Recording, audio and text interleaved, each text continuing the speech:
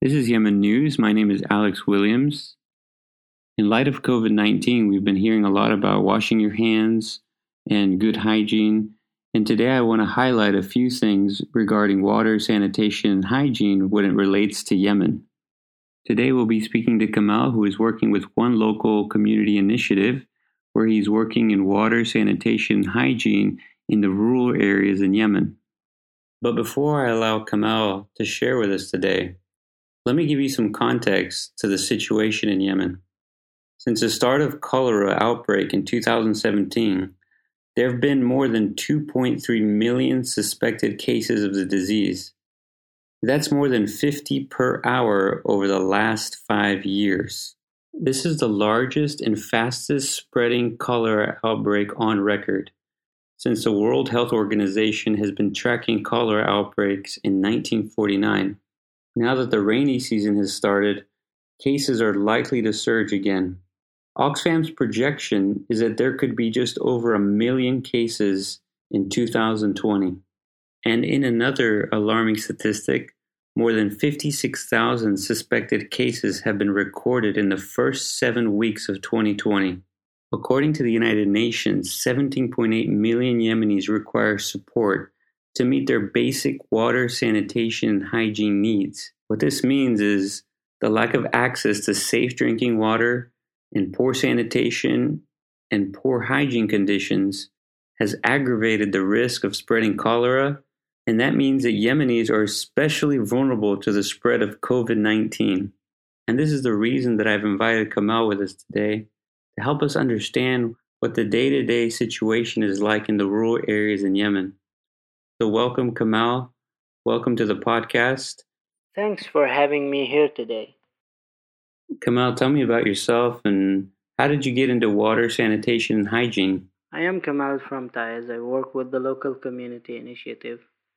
I used to hear stories from my mom and dad, and most of their stories were about how they suffered when they lived in the village. A lot of the hardship had to do while bringing water from the well that was like hours away from our house in the village. I listened to their stories and I imagined myself bringing water from that well, riding my donkey or walking. I tried to imagine the difficulty just to bring water from that remote place under the harsh heat of the sun, not to mention the fact that the water is not even pure to drink. But since we had no other choice, we would drink it and use it. I imagine what my health will be like, not being able to wash my hand every day or bath often. These stories from my mom and dad are reality for many people who lives there. They live the same situation every day, and their stories is what made me care about providing water, sanitation, and hygiene to the Yemeni people. I'm glad you were inspired to pursue a career in WASH. Even those of us who have lived in Yemen for many years, we don't know what it's like to be living in a village up in the mountains. Share with us what it's like to be in a village and how they deal with the water shortage. Let me tell you the story of Zafran, who has two daughters and one 15 years old son. Her husband has a chronic illness and he cannot leave the house. So Zafran has to provide for the family by cleaning the local school. Zafran decided to let her daughters finish school when her husband gets sick, but her son Ahmad stopped going to school to help his mother. He went with her to clean the school and also went to the well to collect water for the family, a task that takes almost 2 hours every day. He knew the school from cleaning it, not from studying there. When we visited the local leader to identify the vulnerable families in their village for the rainwater harvesting project, he called Zafran to come to his house. When she arrived and the team told her that she would be getting a rainwater harvesting system and store tank, she realized that her son wouldn't need to go to collect water from so far away from the house, and he should go back to school as a student instead of just go to clean. Ahmad's parents were so happy at that day when we installed the tank. I think that story highlights what many don't realize. And that's the fact that it's not just about providing water for health reasons or for sanitation, but providing a water source near the home. It allows the children, and especially the girls, the opportunity to go back to school. So instead of spending hours fetching water, they're able to get an education. So providing water is very much connected to education and development. Kamal, how can the international community partner with local organizations like yours that are helping in projects that are sustainable, that are providing water in these rural areas, like the project you described, the rainwater catchment system, providing water filters?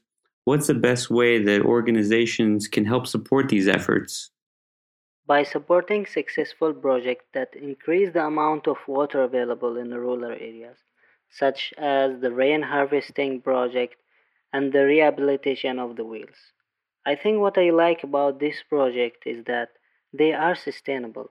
So continuing to support projects like the rainwater harvesting project allows them to have water for almost 8 months out of the year. And when they get a ceramic water filter, they also have a drinking water. Thanks for sharing about the water, sanitation, and health situation in Yemen. It's always good to get a glimpse of what life is really like in the rural areas in Yemen. Thank you, Kamal. Good to have you with us today. Thanks for having me on here. And thanks for remembering Yemen even while all this COVID-19 pandemic is happening around the world. That was Kamal working in water, sanitation, and hygiene, one of those heroes working on the front lines, serving the Yemeni people as they deal with the largest cholera outbreak in history. We hope they don't have to deal with a large COVID-19 outbreak. So when you hear people say wash your hands, remember Yemen. You can go to the bathroom or kitchen and wash your hands, but many Yemenis have to walk miles. Even then, the water isn't even clean. So if you're out there listening, share these stories, follow us on Instagram or Facebook, and if you'd like to get involved, do reach out to me. It's been a pleasure to be on here with you today. My name is Alex Williams, and this is Yemen News.